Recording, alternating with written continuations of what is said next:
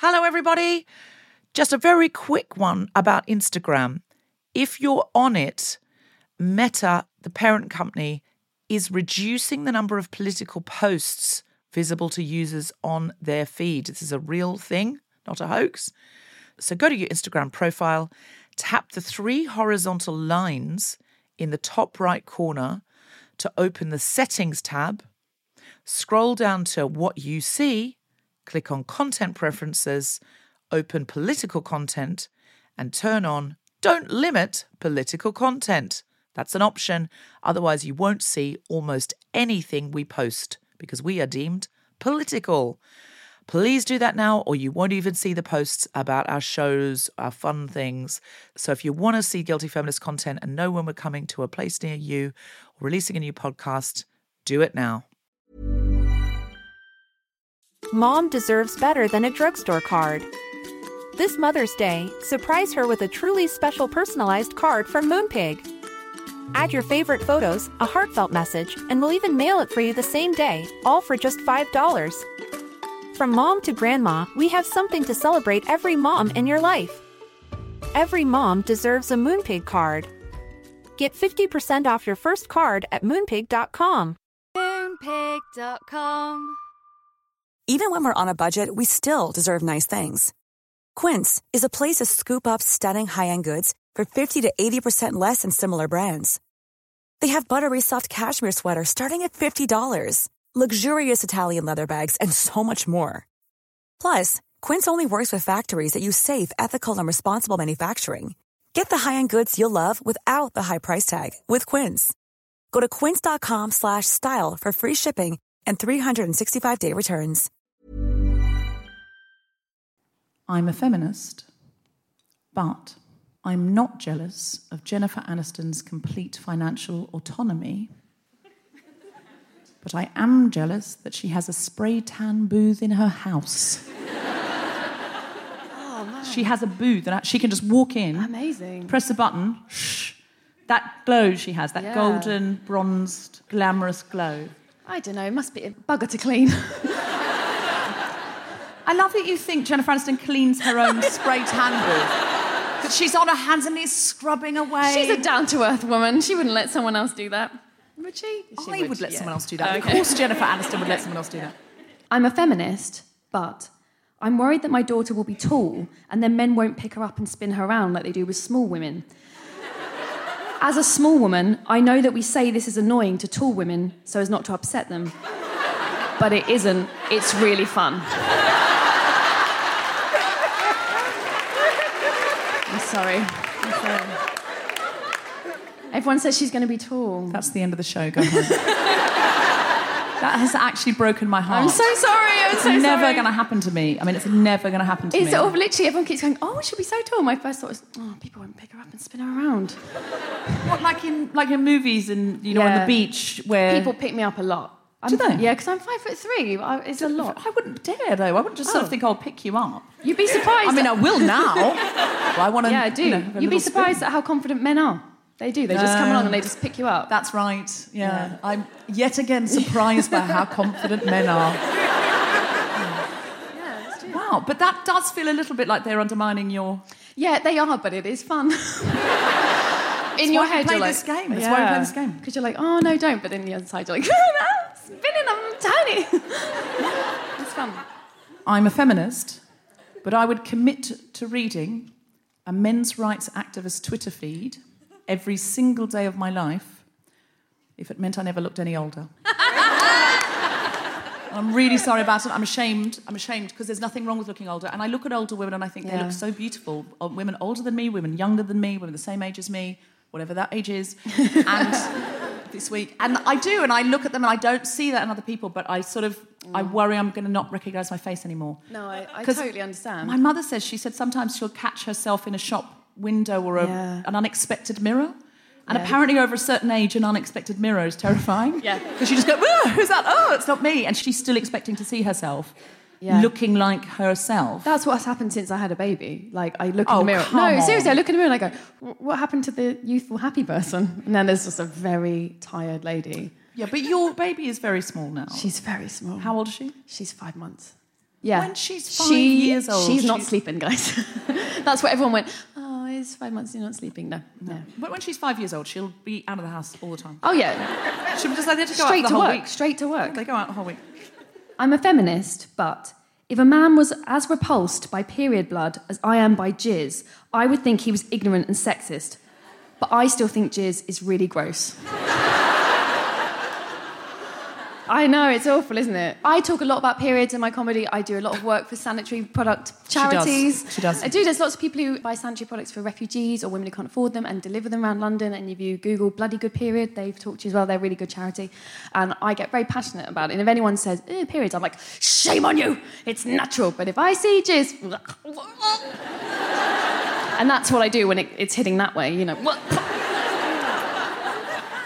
Sorry, I know it's gross. No, I've just thought of an I'm a feminist but I hadn't planned to do. I'm a feminist, but someone gave me an enormous bag of sanitary towels to give to Cariad, to give to a refuge. And I got my period and discovered I'd run out. And I broke into the secret stash of sanitary napkins for underprivileged women, not disorganised privileged ones. And I used 4. I replaced them 3 weeks later when I remembered because I got my period again, and then I thought I can't do it again. But when you get your period, you know, it's not the time you want to be going to the shop and, you know, doing all that. Hilarious. You're like, I'm you so kept sorry. saying to me, I'm going to give you these sanitary towels. I give them to you, take them to the refuge. I was like, yeah, great. No, I just took them to the refuge myself in the end. I was just so embarrassed. I thought, I can't hilarious. give you this bag with an open packet in. A little mouse had a period, did it? Little mouse been nibbling away at these sanitary towels. You should donate some money to a period charity to atone. I will. Okay. Like, it's just like 6 Hail Marys. It's Yeah. Feminist... Okay, so we could set this up. Yeah. Offset guilty feminism. Oh, by paying to feminist charities, Yeah, so you do something where you go, that really wasn't very feminist. Yeah. So say, for example, you gossip about a woman and you're like, fuck her. Yeah. And then you're like, that feels really inherently unfeminist. Like, she was just doing her job. Okay, she's ambitious. Sometimes she can be mean, it's true. But she's trying to make her way in the world. She's just forceful. If she was a man, would I say the same thing? Exactly. If it was a man, I might find it cute that she'd pick me up and spun me around and throw me exactly. into a bin. But because it's a woman, I'm all like, oh, why did she do that? She's such a bitch. So I am now going to give £25 to... Bloody Good Period? Bloody Good Period, Yeah, they're really for good. example. You can donate money and you can literally buy tampons and sanitary towels and send them to a Boots, and then she picks them up and she goes and delivers them to asylum seekers living here or people who can't afford them. I'm going to do that. I've got 2. I'm just trying to decide what... I'm just planning now all of the things that I can do that are really unfeminist because I now know how to offset the guilt. I'm a feminist, but in a way, getting pregnant was just a convenient way not to get jizz everywhere. I know, sorry, there was 2 jizz in a row. I nearly didn't do it, but I thought, why not? No, I like a runner. Live from King's Place in London, the Spontaneity Shop presents The Guilty Feminist with Deborah Francis-White and guest co-host Harriet Lloyd and very special guest Gemma Arterton, talking about a man's world.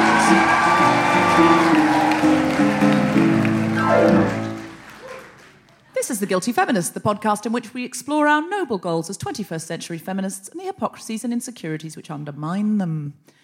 Okay, so our topic for today is a man's world. So we're going to be exploring what does that mean? Why do people call it a man's world? When do we feel it's a man's world? Is that changing? All of those questions are going to be asked and answered until we come to conclusive, set-in-stone answers. When we leave here tonight, we're going to know the answers for sure, and we're going to have a set of notes to take forward into the future. And we'll do a copy, we'll pass them round, you tell your friends in the other years, and then everyone knows. Great. Anyone wearing a good T-shirt? We had some really good T-shirts the other night. Is anyone wearing a feminist T-shirt? Yes. What's yours say? Stop telling women to smile. Stop telling women to smile. That's great. There was another T-shirt someone Another said. T-shirt. Who had another T-shirt? Yes. What's yours? It's not a T-shirt, it's the back of my leather jacket. What does it say? Wow, that's the coolest voice ever. It's not a T-shirt, it's the back of my leather jacket. My leather jacket. And I killed a man to get this. I skinned him and made the jacket. What does it say on the back of the jacket? Oh, it says feminist. Oh, It says sorry. feminist. It's very dark. It's hard to see feminism sometimes. So it's a black leather jacket with feminist written on the back. Oh, amazing. It's a hot pink leather jacket. I am going to need to see that up closer. Anybody else got anything to declare? We decided to do charity of the week. Has anyone got a charity they'd like to tell us about? Yeah. Yes, brilliant. Stand up. Do you take donations? Yeah. Great. So tonight, if you want to stand at the door, we'll get you a sort of pint glass or something, and then people can donate to your charity on the way out. And don't worry, because we'll put the lady with the biker jacket next to you to protect you. Yeah. If we could have a hot pink feminist jacket, that would be great. My manager was the person who introduced me to this podcast. So shout out to Claire. We love her. Yeah. So I work for a charity called Peace Direct, and we support local peace builders across the world. And the whole idea is that local people have the answers, and we aren't going to come in there as Western saviours, and we support them to do what they need to do in their communities. And we work in sort of war-torn communities, and we do a lot of work with women and all that good stuff. She works with women. I definitely work with women. Yeah, no. Half of the peace builders are women, and half of the people you're helping are women. And lots of them are men, which is also important. Also important. Also Definitely, important. yeah. And children, presumably. Yes. Child soldiers and rehabilitating them, and microfinance projects with women, and like supporting women in politics and stuff like that. So could you give us the URL? Yeah, www.peacedirect.org. Peacedirect.org. Yep. Peacedirect.org. Okay. It sounds a bit like insurance. I promise it's not. Yeah, it does it not? It sounds like First Direct, but, you know, if... Thank you. I was like, there's something called Direct. I was like, what is it? I'm First imagining Direct. Stephen Fry advertising it, but it's like insurance for when, like, you've had an argument with somebody and... Or when your peace building has fallen down. Yes, absolutely. You need Peace Direct. Have you got peace insurance? Peacedirect.org, so people can donate there. And tonight, if anyone would like to donate, there'll be both... What's your name? I'm Kate. Kate. And what's the name of the woman in the pink jacket? Anna. Anna, we love you, Anna, so much. I mean, everyone just wants to be your friend so much right now. You are very much a Rizzo to my Sandra Dee. I'm so Sandy. I also feel like she was in every 90s sitcom ever as the cool older sister that, like, wouldn't settle down but, like, had to get out of town but would turn up occasionally to help the kids learn about who they were. We're projecting quite a lot, Anna. And by we, I think their carriage, you do mean you. You said she was Rizzo. Okay, fair. You projected Rizzo. Fair, but I didn't have a full narrative about how she comes into town twice a month. But that's because Greece already gave you the narrative. No, that's true. I was thinking Party of Five. I don't want to say what do you do, Anna, but I sort of want to say something along those lines, like how do you define yourself? Because I expect it's not through your job. I'm a feminist, and my job is to be a feminist. Oh, God. I love her so much. Come on. Okay. That is the best answer. I'm going to say that. She's a chartered feminist. Yeah. I'm going to say, if anyone says now, I'm a feminist, and it's my job to be a feminist. It's my fucking job to be a feminist, all right? See, she's the cool older sister, and today we learned something. Now get on my bike, because we're going to do feminist shit. Yeah. Do you want to come on the stage, Anna? Yeah. Big round of applause for Anna. Okay. Yeah, keep it up.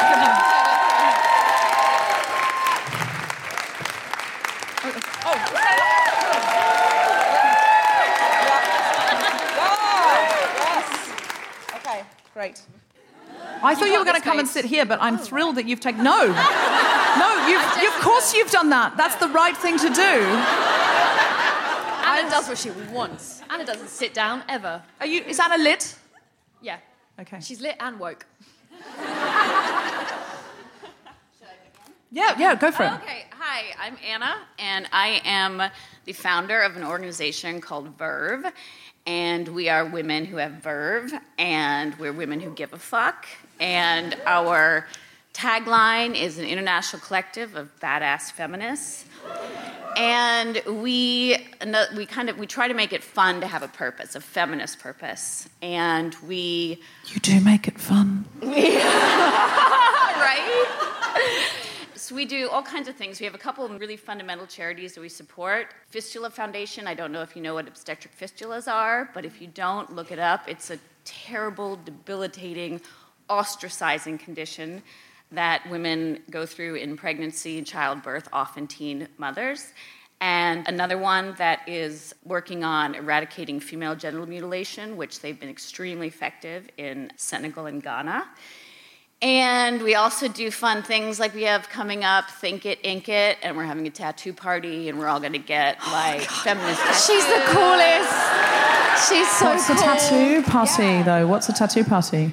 Where you get a tattoo? Yeah. So all of you who are a little gun shy, we're going to have temporary tattoos. That's what she's called it. That's so cool. Gun shy. That's an American expression. Gun shy. Gun shy. My charity, Gun Shy, will be meeting in the other room in the conference centre. So we all have to have tattoos done? We've got temporary ones as well for those who are feeling a little... Good. I am getting painless permanently temporary tattooed, and they're like 4 or 5 other people who have agreed to do that. I'm getting Nevertheless She Persists. Nevertheless She Persisted. So we're kind of keeping it on theme. Sure. But we do monthly Prosecco think tanks where a bunch of different women get together. Why are we not all Anna's best friend? Anna, Prosecco think tanks. that is what the government should be That's run on. what we've needed all this time. Jesus, Prosecco think that is the best Prosecco idea I've think ever heard. And the Yolanda came up with it. She's in the audience too. Yeah. So I mean, really, our collective in the think tanks, we get together and we talk about what feminism means to us. We talk about coming up with call to actions. Can we do a laugh crossover lot. episode between Verve and the Guilty Feminist? You don't even know. I just shit my pants a little bit. I don't know. I feel like that the Guilty Feminist Verve Collective have spontaneously appeared in tattoo form on my upper shoulder. And I just wanted to say that I'm 47 years old and talking about Guilty Feminist. The way I offset all of my Botox and fillers and innumerable things that I do to delay the aging process, every time I get something done, I give the same amount to a women's charity. Which I think is a really... Hashtag what would Anna do? Anna, we'll set up a special episode. There will be Prosecco. You bring your Prosecco. I'm going to bring my gospel choir. We're going to make this happen. Big round of applause for Anna. Thank you very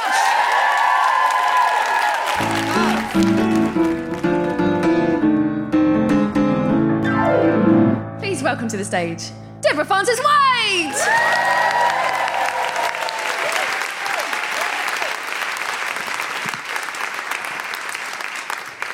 So we're talking about a man's world this week, and I would like to kind of do a social experiment. I'd like someone here to volunteer, ideally, to do a social experiment. This is something that probably many people here could do. I'd like somebody here within the next year to have twin boys. Listen, if you weren't going to have a baby anyway, then obviously I'm not enforcing that on you. But if anyone is thinking about having a baby, is anyone up for having twin boys? IVF ups your chances. Okay, no takers yet, but stick with me, because I feel like when you hear the experiment, you're going to think it's worth your while. What I'd like you to do is have twin baby boys, and I'd like you to call one Al, and I'd like you to call the other one Bob, okay? And they need to be identical twins. That's key to the experiment. So if you come back to me with fraternal twins, I'm not going to be interested. I'm just going to be like, you did that, that's on you, that's on your time. I'm not helping. So I'm going to need someone here to have identical twin boys, and then call them Al and Bob. And then when they're about 7 years of age, I want you to say, well, you boys are probably old enough for some pocket money now, so you've got some money to go down the sweet shop. And I want you to give Al £1 a week, and I want you to give Bob 78 pence. Every week. Just do it every week. And if Bob notices, deny it. Just be like, no, that didn't happen. No, that didn't happen. If he continues to say, no, but he's getting more than me and he's got more to spend at the shop, start to say things like, well, he just does his chores a bit better than you. Like, you know, when I ask him to tidy his toys away, they're just better. And then he'll start trying to be better. You know, he'll start tidying faster and neatly, and he'll start saying, look at that. And you'll go, there's a quality to Al's, though, isn't there? That it's just something, he's just better at that sort of thing. He's just predisposed to be good at the tidying, and the way he gets his books and his shoes ready for school in the morning, it's just, there's something about it. It has an authority that yours lacks, Bob. And I want you to continue down this path with Bob trying hard. Bob will probably try harder because he'll sort of think, somehow I can get it right, Al might slack off a bit, but that's fine. I want you to keep it up going, no, Al is worth that pound and you are worth 78 pence. And if he really kicks off, probably about 8 years of age, then in that case you can start to say, well, look, I think probably you're right, you need to be heard. And probably maybe it would be good if one of you supervised the other one's chores. So at this point, I'd like you to bring into the social experiment the interview round. And I'd like you to interview Al and interview Bob. But Al's interview for the position of supervisor of Bob should be very chummy, it should be very pally. I think he's got more leadership skills. I think he's just sort of essentially better, and I think you should make that clear to Al. And Bob, where his interview should be quite rigorous. He should probably have to do a PowerPoint presentation of some sort to demonstrate why he'd be good. And, if he some way is nervous or anxious, you should point that out to him and tell him he needs confidence. What's wrong with him? What's wrong with him? Why isn't he as confident as Al? Al's got a certain swagger. And that's what we like about Al, and it's what makes him a good leader. And I think at that point you should probably give Al the job. I think we were probably all decided that it was going to be Al, but it's good to give Bob a hearing. It's important that Bob feels included, and it's important that Bob is seen and heard for the position. Then Al should start supervising Bob, and Al should not be unkind to Bob, but just sort of, point out where he sees Bob is lacking, perhaps some kind of 360 feedback process where Bob is coached by Al. And it's at this point that I would like you to institute the hamster section of the project. I want you to give Al and Bob 2 pet hamsters. They are the joint responsibility of Al and Bob, and it's very key that they know that they are joint owners of the hamsters. The hamsters belong to both Al and Bob, but Bob should do 85% of the work. And Bob might now go, well, great, I've got extra responsibility now. How much am I going to get paid for this? Explain to Bob that hamster care is worth nothing. It pays nothing. But the hamsters cannot be left alone at all unless the boys are at school, and at that point you will provide hamster care. But other than that, they must be nurtured around the clock. Bob cannot go out without the hamsters. Al can go out whenever he wants. Sometimes he'll probably agree to take Bob and the hamsters, but not very often. Now, they are jointly owned by Al and Bob, so it's very important that Al feels he has full ownership over those hamsters. And although he doesn't clean out the cage or prepare the food or give them the food or do any of those things, I think it's important that he plays with the hamsters. He'll probably have fun with the hamsters. When his friends come over, he'll be probably want to show the hamsters off. Look at what that hamster can do in the wheel. That's my hamster. That's my other hamster.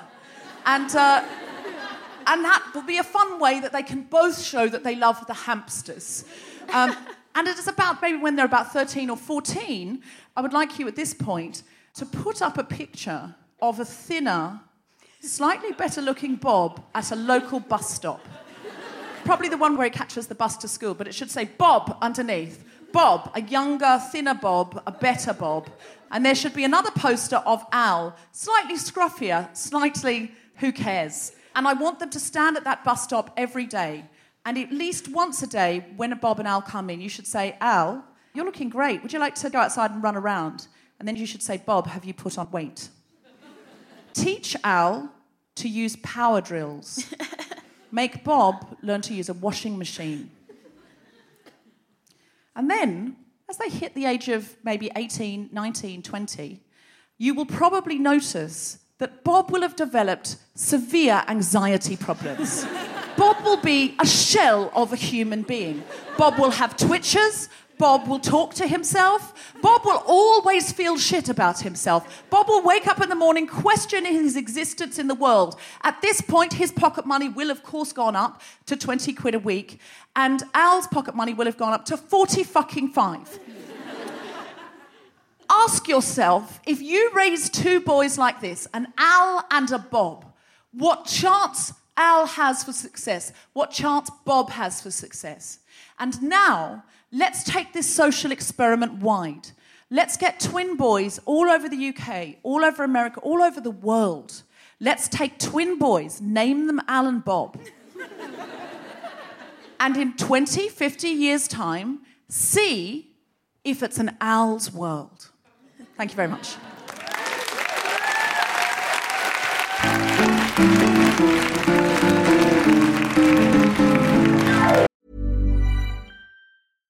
Mom deserves better than a drugstore card.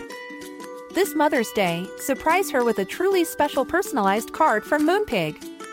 Add your favorite photos, a heartfelt message, and we'll even mail it for you the same day, all for just $5. From mom to grandma, we have something to celebrate every mom in your life. Every mom deserves a Moonpig card. Get 50% off your first card at moonpig.com. Moonpig.com.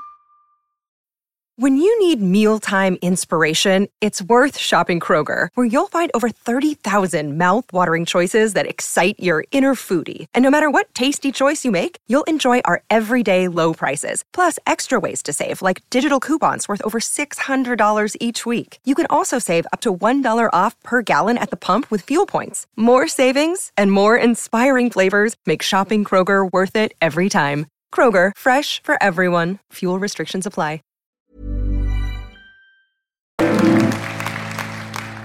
Some of that went a little darker than I thought it was going to. At some point, they just went, I'm sad now.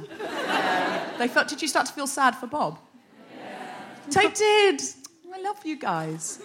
I am starting to slowly realise that comedians create audiences in their own image. Like, you're the people that are going to come and see this. I feel like I did that in Jongleurs. People would be like, who are these kids? Yeah, they'd be like, Alan, Bob, are they real? What's she on about? Bob, he sounds like a Nancy. What was your challenge, Carriad? Well, my challenge, Deborah, was because obviously it is a man's world. I think that's a fair statement. But there are also men who don't agree with that. You know, there are men who are feminists and men who don't want to be caught up on. They're born on the wrong side. What can they say? You know, they're Nazis. They're the Nazis.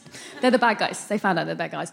And I think it's quite hard if you're a man who's a feminist sometimes because you obviously get lumped in the same bubble as everybody else. So my challenge was to understand what it's like to be a man in a man's world. And this happened because, as I mentioned, I've just had a baby. And if you want to know what it feels like to be the man in a man's world, I recommend you have a baby and enjoy the maternity system. Because basically the majority, and I don't think it's unfair, the majority of people I dealt with were women. So the majority of midwives are women, majority of nurses. And an amazing thing happened every time we went for an appointment. So my daughter was born with her hips weren't formed properly. Don't worry, guys. But apparently it's very common in women. Oh, God. Another thing we have to deal with. So we had to go to a lot of hospital appointments and ultrasounds and physiotherapy and only dealt with women. We never saw a man. They only spoke to me. They only made eye contact with me. Mm. If my husband asked a question, they would turn to me. I was, at this point, very high on a lot of drugs. Not recreational, just necessary drugs. They would tell me things, and I would be thinking, please don't tell me. Like, I'm not in a position to... And it was really interesting because my husband would then come out and be really sad and be like, oh, no one looked at me, or no one was listening to me. And I suddenly was like, oh, this is what it's like to be a man. I was like, wow, this is really... But I also felt the pressure. We had a big chat about it because I was like, you know, obviously it's nice to be the person that everyone's consulting all the time. Sure, great. But I also felt like pressured all the time, as if I should always know what the right thing to do is. And if I should always have listened to everything. So we'd come away and he'd be like, oh, well, what do you think? And I'd be like, well, I don't know. But I'd be like, oh, yeah, I think we should do this. I think that's what the doctor said. So I felt I had to be overconfident because it was expected that I knew the right answer. That's fascinating. Yeah, so I felt like a man. Yeah, so it kicked in your confidence because you'd been spoken to as if you were an authority. Yeah, everyone spoke to me like I obviously was the only one with the answer. I obviously was the only one who would make the decision and would know the best thing to do. And you think about that is people assume, well, if it comes to kids, a woman should know. You would always, well, what does the mother want to do? That's more important, even that, which is that does play into my Bob and Al experiment. Yes, it does. That if you constantly pay someone 78p and then deny it when their equal is getting £1, or then make excuses for it. It's like gaslighting, isn't it? Yeah, and completely. So, I felt like, I guess I probably do know what to do with the baby. Because you're being treated like an authority. Yeah, and they're like, well, mum knows best. Mum knows what she's doing. What do you want to do? And they also, they just call you mum. You don't have a name. What do you want to do, mum? Like, I don't know. I'm not your mum. I bloody hate that. Yeah. Oh, I hate that. You know, and my husband is a brilliant father. He's incredibly involved. That's why I'm here tonight, because he looked after her all day so I could go to various meetings. Like, he's amazing. And I felt so sorry for him because sometimes he would genuinely be like, I've got a good question, you know, should we do this with her? Is it okay? And they just immediately turn to me and go, right, mum, what you need to do. Yeah. And I'd be thinking, I don't want to know everything. Yeah. I give him some of the information. Yeah. But also, a man on a comedy show would never say, my wife's amazing, she looked after the baby all day, and then again this evening so I could work. Yeah. He wouldn't say that. That is true. And you feel that's the thing. But he's good because often I say, "Oh, thank you for doing that," and he goes, "Why are you thanking me? Yeah. Why wouldn't I do this?" Yeah, because we've been framed by society. Yeah. That's really interesting. So it was nice. It was nice to feel like a man in a man's world. My challenge was, I thought, what is the most man's world that we have in London? Like, what's the epitome of this? And I thought of gentlemen's clubs who, over the last few years, they've been having these votes, like, should we let women in? And every time it's like 60% of the membership says no. And you might think, well, they're bastions of privilege. Why do we even care? And the answer is because often a lot of very influential socialising goes on there. Yeah. So the one that I thought about, the one that I think is relevant to me, to my world, is the Garrick Club. And the Garrick Club is for actors, and it's a gentleman's club for conversation, but that has extended into lawyers and barristers, QCs and judges. And I started reading about it, and there were a lot of women saying so many influential conversations I had there, and the message, which is we need to retire from the ladies and have some serious, important conversation, is just not a great one. So I telephoned the Garrick Club because I thought, I just want to have a chat. Yeah. What I found fascinating was this. Now, women are not allowed to be members of the Garrick Club at all. You could go at certain times with a male member. I looked down and these were the telephone numbers, because it's all very old-fashioned on the website. It's amazing there is a website. You know, when you Google it, it's amazing that a butler doesn't come in with a white napkin over his arm and a silver tray and say, the information you were looking for, madam. So there's the hall porter number, then the bedroom reservations and private party information. That contact is a woman. The club's secretary, person is a woman. The dining room's manager. That name, I don't know if it's a man or a woman. I think it might be a man. Membership and subscription, a woman. Charitable trust, a woman. Accounts office, a woman. Librarian, a woman. Curator of works of art, a woman. So they're all the people you can speak to. All the people that make this happen are all women. All the people looking after the men in the club. Yeah. But even like the membership... Gonna see me in the club with my women looking after me. Is funnily enough the Garrick Club's theme tune.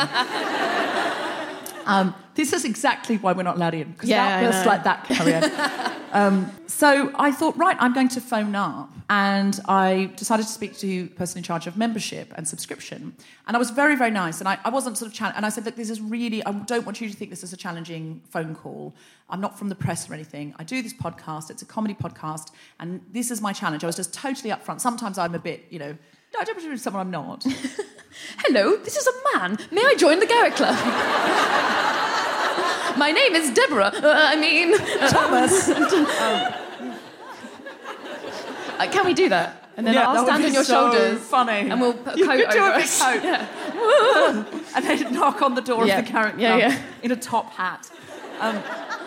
No, but, sometimes I might sort of phone up with a less obvious agenda. So I just said, I genuinely am interested that so many of the people making this club run are women and that women aren't allowed. And I just wondered if I could ask you about that. And she went, I'm not allowed to comment on the policies of the club at all. And I'm sorry. And I said, OK, completely off the record. And at this point, I thought if she does tell me, I will definitely not name the club or name her or anything like that, because that's not fair. And so I said, completely off the record, just between you and me, how do you find that you're facilitating the needs of men? And she said, I'm very sorry, I can't comment. And I said, do you think there genuinely is a place for single-sex clubs, though? Is there anything positive about this? And she went, I'm really sorry, I can't comment. And it became like The Handmaid's Tale. I was just about to say that. She was like she was going, someone might come in at any moment, I'm really sorry, I'm going to have to go. Get the butter, send me butter, send me butter. I can't go. You got to read The Handmaid's Tale, guys. It's good. It felt like, I must not comment, I cannot comment, I've got to go, I'm sorry, I can't help you. And she kept saying, I'm sorry, I can't help you, I'm sorry, I can't help you. And I was like, all right, it's not the sound of music. You're not in a chapel. We've got to be very quiet and not sing about our favourite things. I was like, genuinely, it is just a question. I wasn't surprised she didn't comment. I was surprised she didn't say, look, we do get asked this question quite a lot. It's not up for me to say. I don't make the policy. Yeah. But if you write in to David, who is the president, I'm sure you'll get a nice answer. It wasn't like there was an answer. It was like, I've got to go, I can't comment, bye. That's what shocked me. You don't know, maybe she's got in trouble before. Evidently she's not allowed to say. I'm not blaming her in any way. Yeah. What surprised me And I'm not worried about saying it because no one from the Garrick Club is listening to the Guilty Feminist. Can you imagine? She is. If you can hear us, send a message in Morse code. We will come and rescue you. Anna has got a motorcycle. You do not have to stay at the Garrick Club. We will find you. And perhaps that's it. Yeah. Perhaps she listened to the Guilty Feminist and she was like, I cannot comment. I can't comment. Help me, Guilty Feminist. You're my only hope. So I found that fascinating. So I started to look into it a little bit more as to what the history had been. And there have been votes in the last few years. Melvin Bragg's tried super hard, bless his socks. Has he? Oh, yeah, he's always Melvin. trying to get us in. Not that I want to join the Garrick Club in any way, but I'm just interested in this It's sort of... interesting to know spaces that you're not allowed into and why. It's quite unusual. It's very specific to London and to the UK. It's very English. I do think it is very old-fashioned. I found an article in one of the broadsheets. Someone tried to get into Pratt's Club, which is another gentleman's club, which sounds like it's Lame just name, guys. a little bit descriptive of its membership, in my opinion. Let's go and scroll that on outside their wall. And it said, when I called Pratt's Club to ask whether women were admitted, the friendly steward, a woman, explained that they were not, with a logic that wasn't entirely easy to follow. They still don't allow women in because it is a supper club. We only open at 7 at night. Only at private lunches women are allowed then, as we do the lunches on a different floor, where you can menstruate freely. Is there a lift? I'm in heels. And here was an interesting thing. Melvin Bragg and the writer John Mortimer tried and failed to influence fellow members. At the debate, one member recalls, a barrister speaking against the motion to admit women said, every now and then I ask my wife for leave to have a night out at the Garrick with the chaps. If I were to ask for leave to go to the Garrick with the chaps and chapesses, it would not be granted. There were huge guffaws of laughter. They thought it was hilarious. The result was 70% in favour of the status quo. And then I looked into this and I thought, why? Because a lot of the clubs have gone, we can't now, and we don't want to now discriminate on the basis of race or disability or sexual orientation. So how are we still able to discriminate on the basis of gender? The Garrick Club hasn't given in, and a significant reason, apparently, is Winnie the Pooh. Oh, God, it's always Winnie the Pooh. Any guesses as to why Winnie the Pooh? Something to do with Christopher Robin? No. In 1956, A.A. Milne left a quarter of the royalties from his children's books to his club, the Garrick Club. In the year 2000, Disney bought the club's share of the rights for guess how much? Any guesses? 40 million. 40 million pounds. What? While other clubs welcomed women members and their membership fees, the Garrick hasn't needed them. Oh. And economic drivers. So this is what I learnt from this. That's gross, isn't it? Yeah. While this is a little pocket of ridiculous and archaic influence that, probably isn't, and I know people at home will be going, there are far more important things. And there are.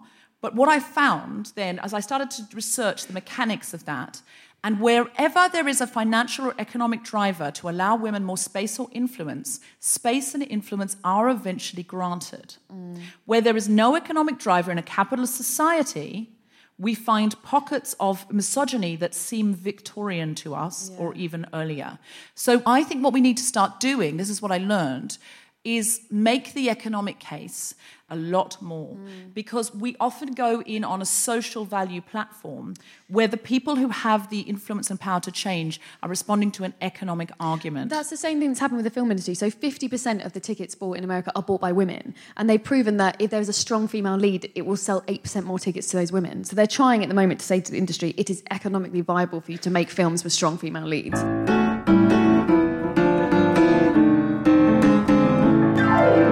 Please welcome to a history lesson with Carrie-Anne Lloyd.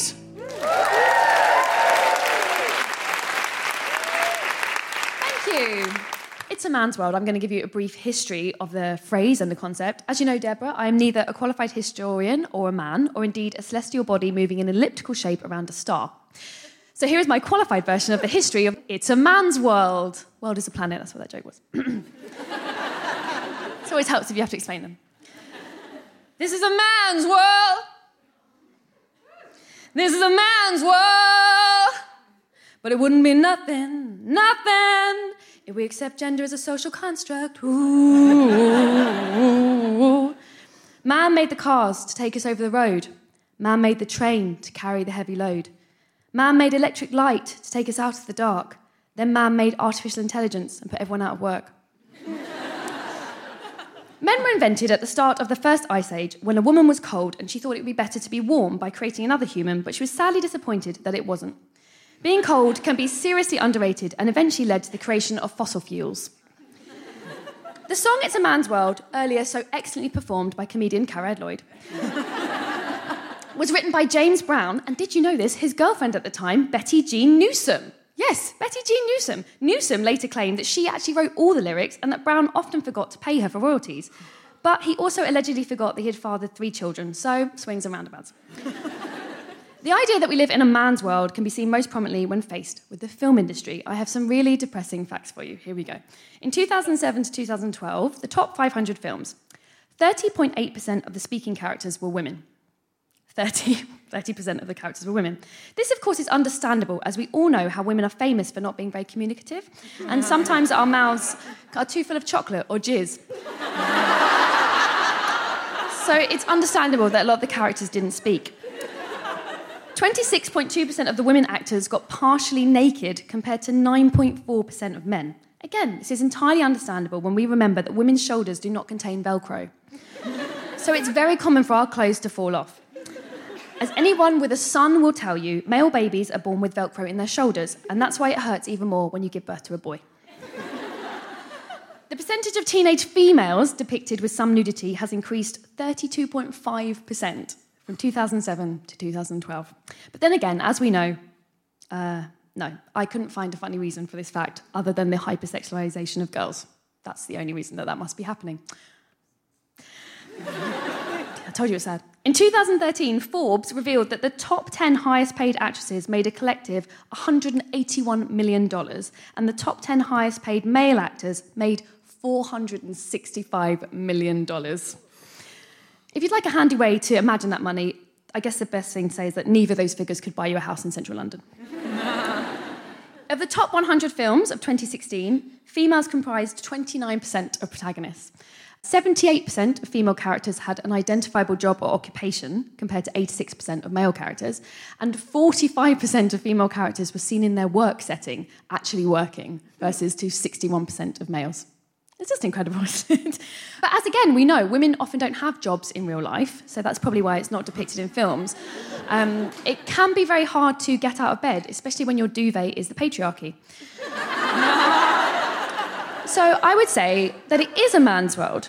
If you're watching a film which was produced in Hollywood, it's likely that you will think it is a man's world. If you were just living your best life, then the answer is to watch films with women as the lead roles, watch films made by female directors, and be aware of the world that they think they're showing you. Also, do be careful when sleeping with James Brown. Thank you. That's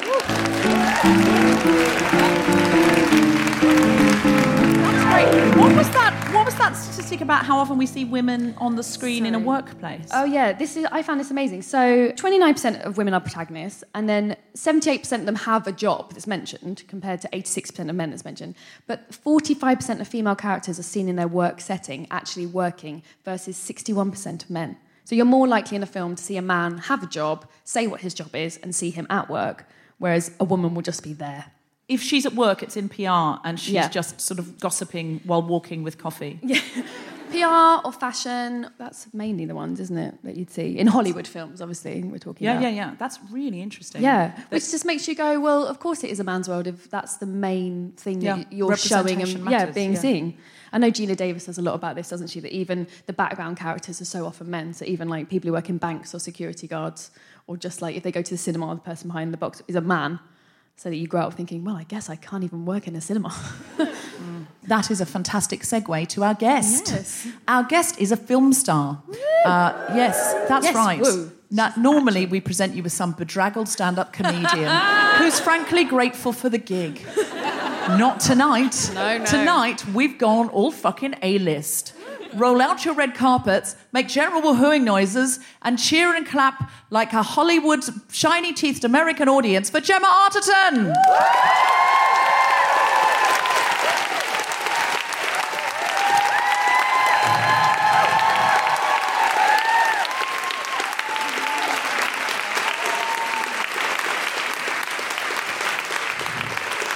Hello. Come take a seat. I'm so excited to be here. I love the Guilty Feminist podcast. Thank you for having me. Oh, God, thank you for being here. You've been, in a way, a bit of a feminist icon of mine, Gemma, because you've always spoken out, even when you were very early on in your career. We should probably declare now, I'm going to declare this, I taught Gemma improvisation at RADA. Did you? At the RADA, yes, that's right. When I met Gemma, she was... 18. Yeah, were you? Bloody hell, how annoying. And I, to be fair, had only recently left university and had gone to university at the age of 12. So... But then you came out, and quite early you became very successful. You got into St. Trinian's, the movie, not the school. Yeah, that really sounded like Gemma went to St. Trinian's. Sounded like she applied for a private boarding school. And you then sort of got a lot of high-profile roles. And really early on, you started to talk about the stuff that Harriet's been talking about tonight, about the autonomy your characters had, the amount of lines they had, the way they were sexualised or not sexualised, and also started choosing differently at a certain point. Yeah. What gave you the courage early on to talk in the media the way you did? I think because, first of all, I don't have any filter, so it was something that I get in so much trouble all the time because I say things, and I also sort of get a bit of satisfaction about sort of pushing it a little bit. But I did feel immense anger early on because I went through that Hollywood stuff. I don't really do it anymore, and it was pretty shit. I mean, you know, you're the only woman on set sometimes being spoken to like you're a 3-year-old, and, you know, there was all of that stuff is true. And I couldn't help but talk about it, and I think it's because I was so upset, like deeply upset. And it took me a long time to kind of deal with it, and actually dealing with it was sort of putting it out there, which would get me into even more shit because then I'd get retaliation from, you know, people that say, oh, shut up, you overprivileged actress or whatever, and then you kind of stoking the fire. But actually, I just felt like I had to.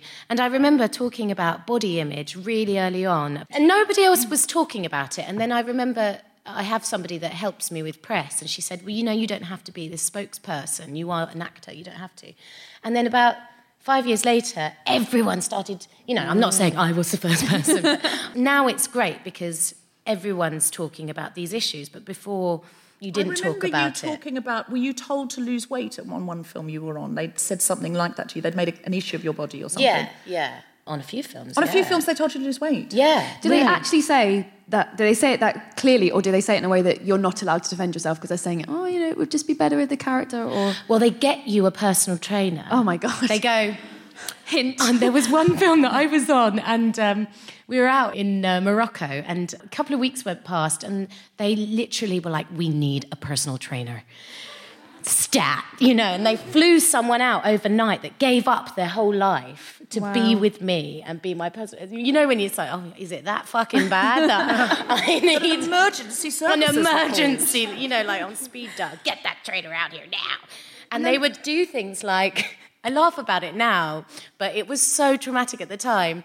They'd measure me and they'd call up the personal trainer at like 9 p.m. going, is she in the gym? And if she isn't, why isn't she in the gym? And then they'd get me in the gym and film me in the gym, and they'd have to know that I was there.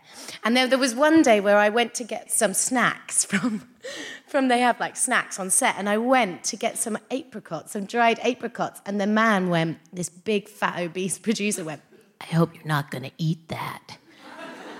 And I went, do you know what? I'm going to eat it. I'm going to eat probably about 20, and then I'm going to go home and I'm going to eat all of the stuff in the minibar, and then I'm going to vomit it up. I said that to him, and he was like, great. But I was so angry. I mean, I was only joking, of course. But I was eating a bloody apricot. But that was how it was, you know, early on. I was only 21 as well. And then I think, you know, it made me angry. It made me so angry, and I couldn't help myself but talk about it.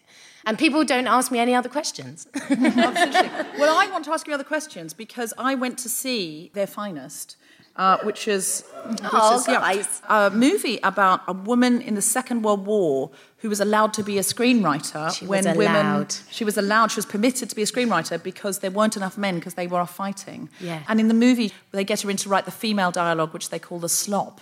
Yes. Which is horrible. So it's a fictionalised version. There was a real woman that worked for Ealing Studios during the time, writing screwball comedies and propaganda films, called Diana Morgan, who was brought in to write The Nausea. which was the female dialogue. That's what they called it. They actually called it the nausea. Yeah, anything that women said was they had to bring a woman in to write because they were like, we don't... Well, I can't even. I just feel very It just makes me feel sick. I can't even. It makes me feel ill to think about what a woman might say. I had some pate, it was bad, but not as bad as that woman talking right now. Blah, blah, blah, blah, blah, blah, blah. That's all I hear when they speak.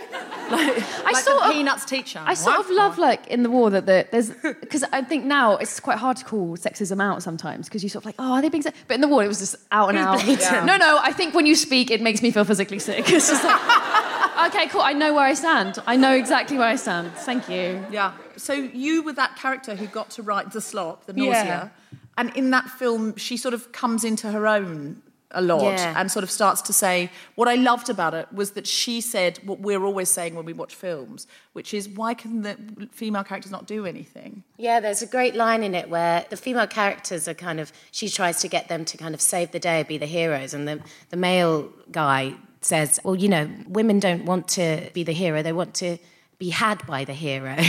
You think, oh God, that's absolutely awful. Or at least I guess pick up and spun round by the hero. Yeah. Like at the I most. kind At of want least. both. Yeah. I want to be Yes, the hero yeah. and to be had by another hero. And by be had by, I mean be had by. But that's To know the hero. the thing. Is Isn't that what Wonder Woman does? Yeah. I don't know, does she? She spins herself around, She Harriet. does! She spins herself around. See, She we doesn't don't wait need for a- a man to spin she her does around. it She's herself. tall too. She's an Amazon. Yeah. But she is also wearing a very ill-fitting, constricting outfit. Maybe that's why she spins herself around. Like, Yeah, oh, God, trying to get it's out. gone down the wrong hole again. Do you feel this, Harriet? Because you do a lot of acting as well. I don't do very much acting. I do acting. I do more writing and comedy. But Well, I'm in part a of the position reason of I don't like, want should I say the truth? Any casting directors out, please switch off your podcast now. Well, I'm not working now because I've had a baby, so they won't touch me for that reason. They won't touch you anyway. Sure, so fine. In comedy, it is a bit of generalisation, but in comedy, if you have brown hair, you are the sassy best friend. You get to do funny things, but they're not as funny as the main guy who's the man. But at least you don't have to play his girlfriend who's blonde and she just crosses her arms and goes, oh, you, what you like? And you get to go, he's awful. And that's it. That's a lot of what you get sent through. And why do you keep doing that? Because that sounds just... Because they pay. So I see it as I'm a comedian, so I get to do all my stuff that I want to do. But if someone wants to pay me... Usually the man gets the punchline. Yeah, always. But if you can get on a decent set and you can improvise and you can steal a punchline, I mean, the men, they don't like it when you do that. But if you can just like afterwards be like, oh, did I say something funny? Oh, don't worry, they'll let it out. And like try and convince them it won't stay in, but you sort of know the director will choose the funniest thing.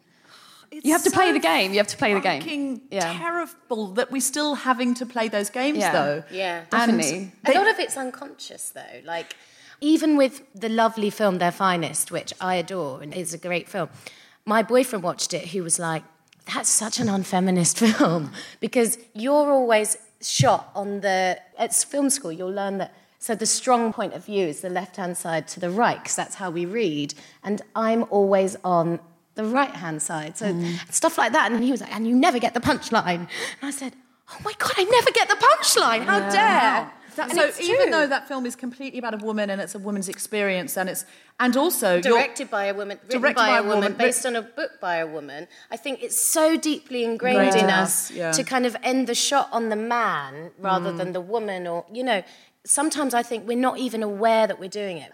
I mean, I wouldn't be aware of the screen thing, which I will be now, from now on. Put me on the other side. Would you say that now? Would you say... No, of course I wouldn't. I've noticed that. I want to be on the strong side of the screen, please. It might be worth having a conversation. Would you direct now and look at putting... I would. Absolutely. Will you direct yourself in something and put yourself on the strong side of the screen? Yes. And what you could do is you could play both parts, strong side, weak side, strong side, weak side. And then call cut yourself. That's what I heard Russell Crowe does. He just calls cut when he's had enough. He just goes, cut. Apparently, I heard this in Les Mis. They would just film and he'd go, cut, and he'd just walk off and they go, that's the end of the day, guys, that's it. But I mean, what confidence. Arrogance of that Yeah, man. I know, it's incredible. But isn't do you it? know what? I heard Guy Pearce talking about Russell Crowe, because you know how he's famous for throwing phones at people. Oh, yeah. Allegedly, if you're Allegedly, listening, Russell Crowe's allegedly. people. Allegedly, according to Guy Pearce, who allegedly said, no, I saw him say it, he did say it, he said, you think Russell Crowe is an arsehole because he's famous. He's not. He was always an arsehole. And he said, we both got picked up. They'd both done famous indie films in Australia, but they were indie films. And he said, you're all aware you can have one great indie, and that in Australia doesn't mean anything. Yeah. So we were both taken to Hollywood to be in LA Confidential. Oh, yeah. And we were given an accent coach because they said it's not just LA, it's LA 1950s. No one speaks like this anymore. It's so specific. And we really want it to be authentic. And Russell Crowe said, no, I won't be needing that. And refused to have the accent coach. And Guy Pearce was like, what?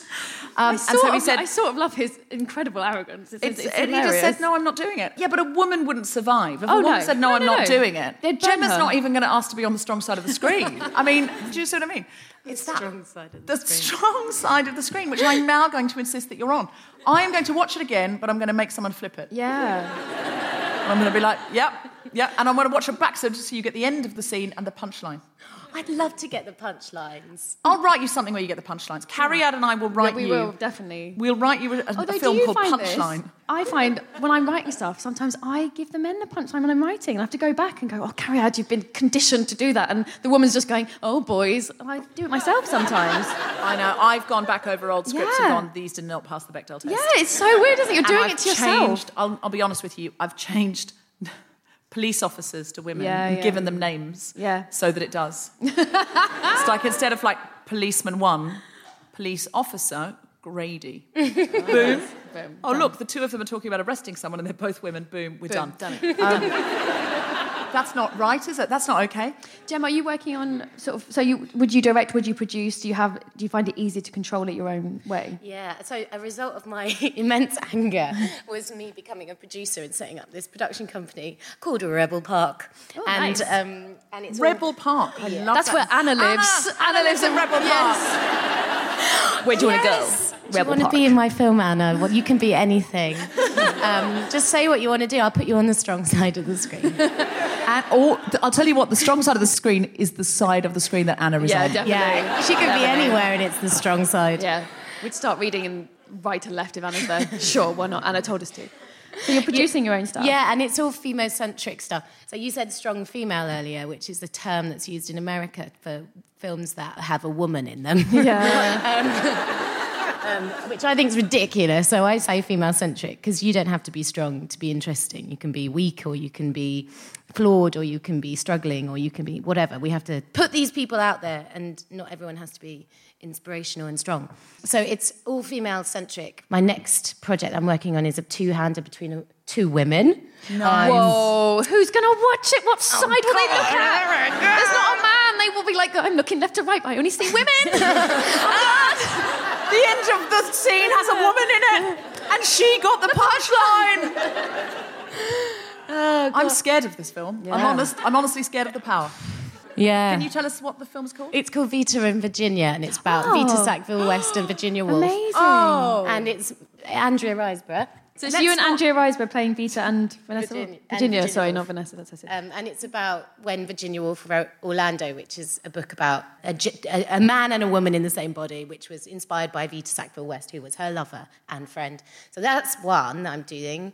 Wow. And then another one is another female-centric film, which I went into a production meeting today and they said, yeah, we'll make this film and we'll give you all the money if you can make her a really, really old character. The character's like 22. And we can put a dame in it, basically, because that's what would finance it. You can put a dame in it? Yeah. Like a Judi Dench? Yes. There's nothing like a dame. Yeah, a dame! Yeah. That's the I wish other they'd one. said that. If you can hold on long enough, you can become a dame. Yeah. And then you're allowed to work again. There's an early work, then there's a gap, and then there's those who just white-knuckle ride it out to damehood. Who are like, I'm not fucking going away. I will play whatever you want me to play until I get to roles where I've got dementia.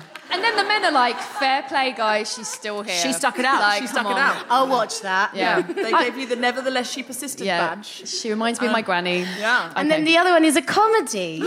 That I've been developing about pregnancy, and it's ridiculous and very silly. And I think there might be some women that get punchlines. Although I'm thinking about that now, I'm like, the funniest part is absolutely a guy. Can you just change that character to a woman?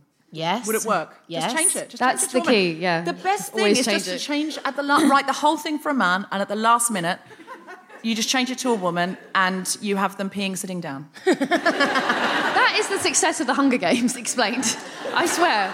She wrote a man and then she just changed the name and everyone went, this is an amazing character. Yes, Yeah. absolutely. And I It's love the Hunger Games. So we have to do on all our scripts a Hunger Yes. Games. Yeah. Where we see those parts. I'm increasingly doing that now. I have done the same thing. I've written parts and then gone, I'm just going to make that woman because she's being really funny. Because Yeah. it was a man and I somehow gave him all the funny lines. Well, look, we're all trained by the patriarchy. Yeah. If you think Our about fault. J.K. Rowling, who is amazing, wrote a book in which the lead was a boy, the best friend was a boy. There's Hermione, who's the sort of sidekick girl, but it's not her story.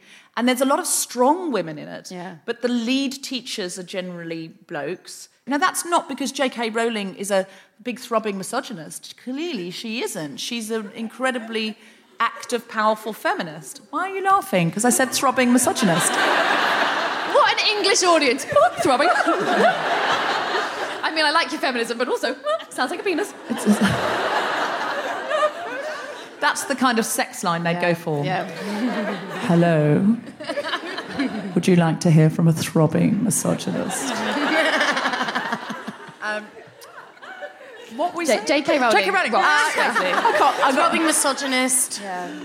J.K. Rowling is a hugely powerful, active feminist, but we've all, in our lifetime, seen more stories about boys. And it's really easy for me to go, well, what's happening to him rather than what's happening to her? This is my same argument about female comedy, in that people go, oh, well, sitcoms with women don't work as well. It's like, you don't have the vocabulary of what women find funny. So, like, I grew up watching Blackadder and Red Dwarf and Men Behaving Badly, and I learned very quickly it's funny if a man does that. And because we didn't have as many female role models, when you present a female sitcom, some men are genuinely like, I didn't know that that's funny. And you're like, it is funny when a woman can't find a tampon and she has to make it at a Broad City out of a Jewish yarmulke and a piece of string. That is funny. When they do it on Broad City, which is an amazing sitcom written by two women. But I think it's just because people they just don't have the references, because we haven't seen it. Yes, no, completely. But not all female jokes have to be about tampons. No, just mine. All mine are about tampons. Some things, like, I just feel like if a woman does it, it will be funny. But I think sometimes when things are overproduced... No, I'll tell you what it is. If a sitcom fails, they think that sitcom's failed. And sometimes they'll go, because studio sitcoms don't work anymore. Yeah. And they'll go, if a sitcom with a woman in it fails, they'll go, sitcoms with women in it don't work. But look proportionately how many male-driven sitcoms have failed. But they never go, must be men. People don't like men. Yeah. Doesn't work with a man in it, see? We tried one with a man. The last female sketch shows, there was Anna and Katie on Channel 4, and there was Watson and Oliver on BBC 2, and they asked them both all the time. They said, what's it like? Because you got two female sketches at the same time. That same week, they both were on. On a Friday night, you could watch Armstrong and Miller and Mitchell and Webb. Armstrong and Miller, switch them around. There's four white guys doing quite similar sketches, and nobody questioned that they had two separate shows. One time they did shuffle up and no one said anything. They did that trick. Yeah, it was like twins, in maths class. Mitchell and Webb, I swear to you, 1 week switched with Armstrong and Miller. You still don't know about it to this day.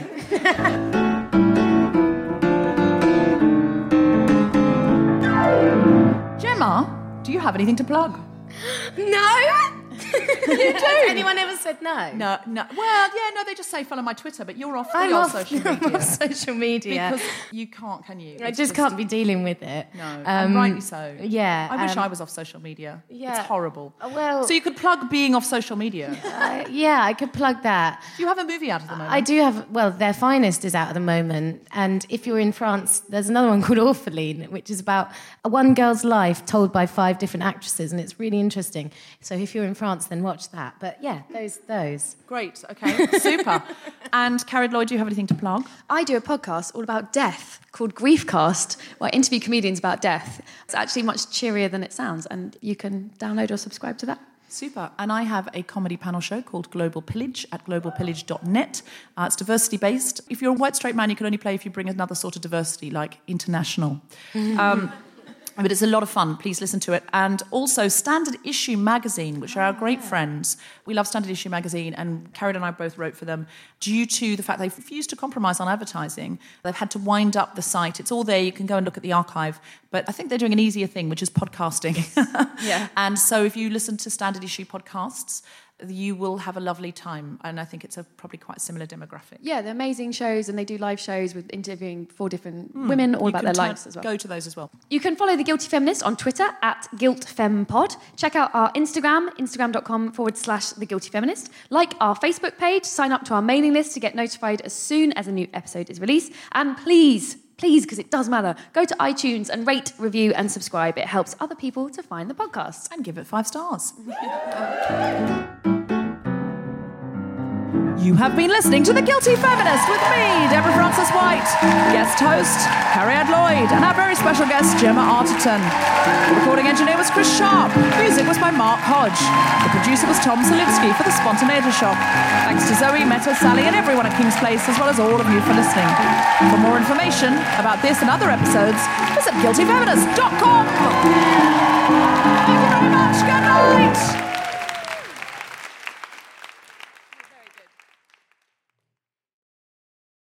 Used to being mic'd by a boom mic, presumably. Or a tiny little mic in between your breasts. Keeping them warm. Yeah. That was a bit of a tits out for the lads, that was. And if you haven't kept the earlier thing in, please don't keep that bit in. That sounds, when you're editing it. I've just suddenly thought of my own edit there that I just went, no, I don't want that in. She was really hitting on Gemma. She brought Gemma out and then went, get your tits out for the lads. I mean, it's so inappropriate. I'm used to it. Mom deserves better than a drugstore card. This Mother's Day, surprise her with a truly special personalized card from Moonpig. Add your favorite photos, a heartfelt message, and we'll even mail it for you the same day, all for just $5. From mom to grandma, we have something to celebrate every mom in your life. Every mom deserves a Moonpig card. Get 50% off your first card at moonpig.com. Moonpig.com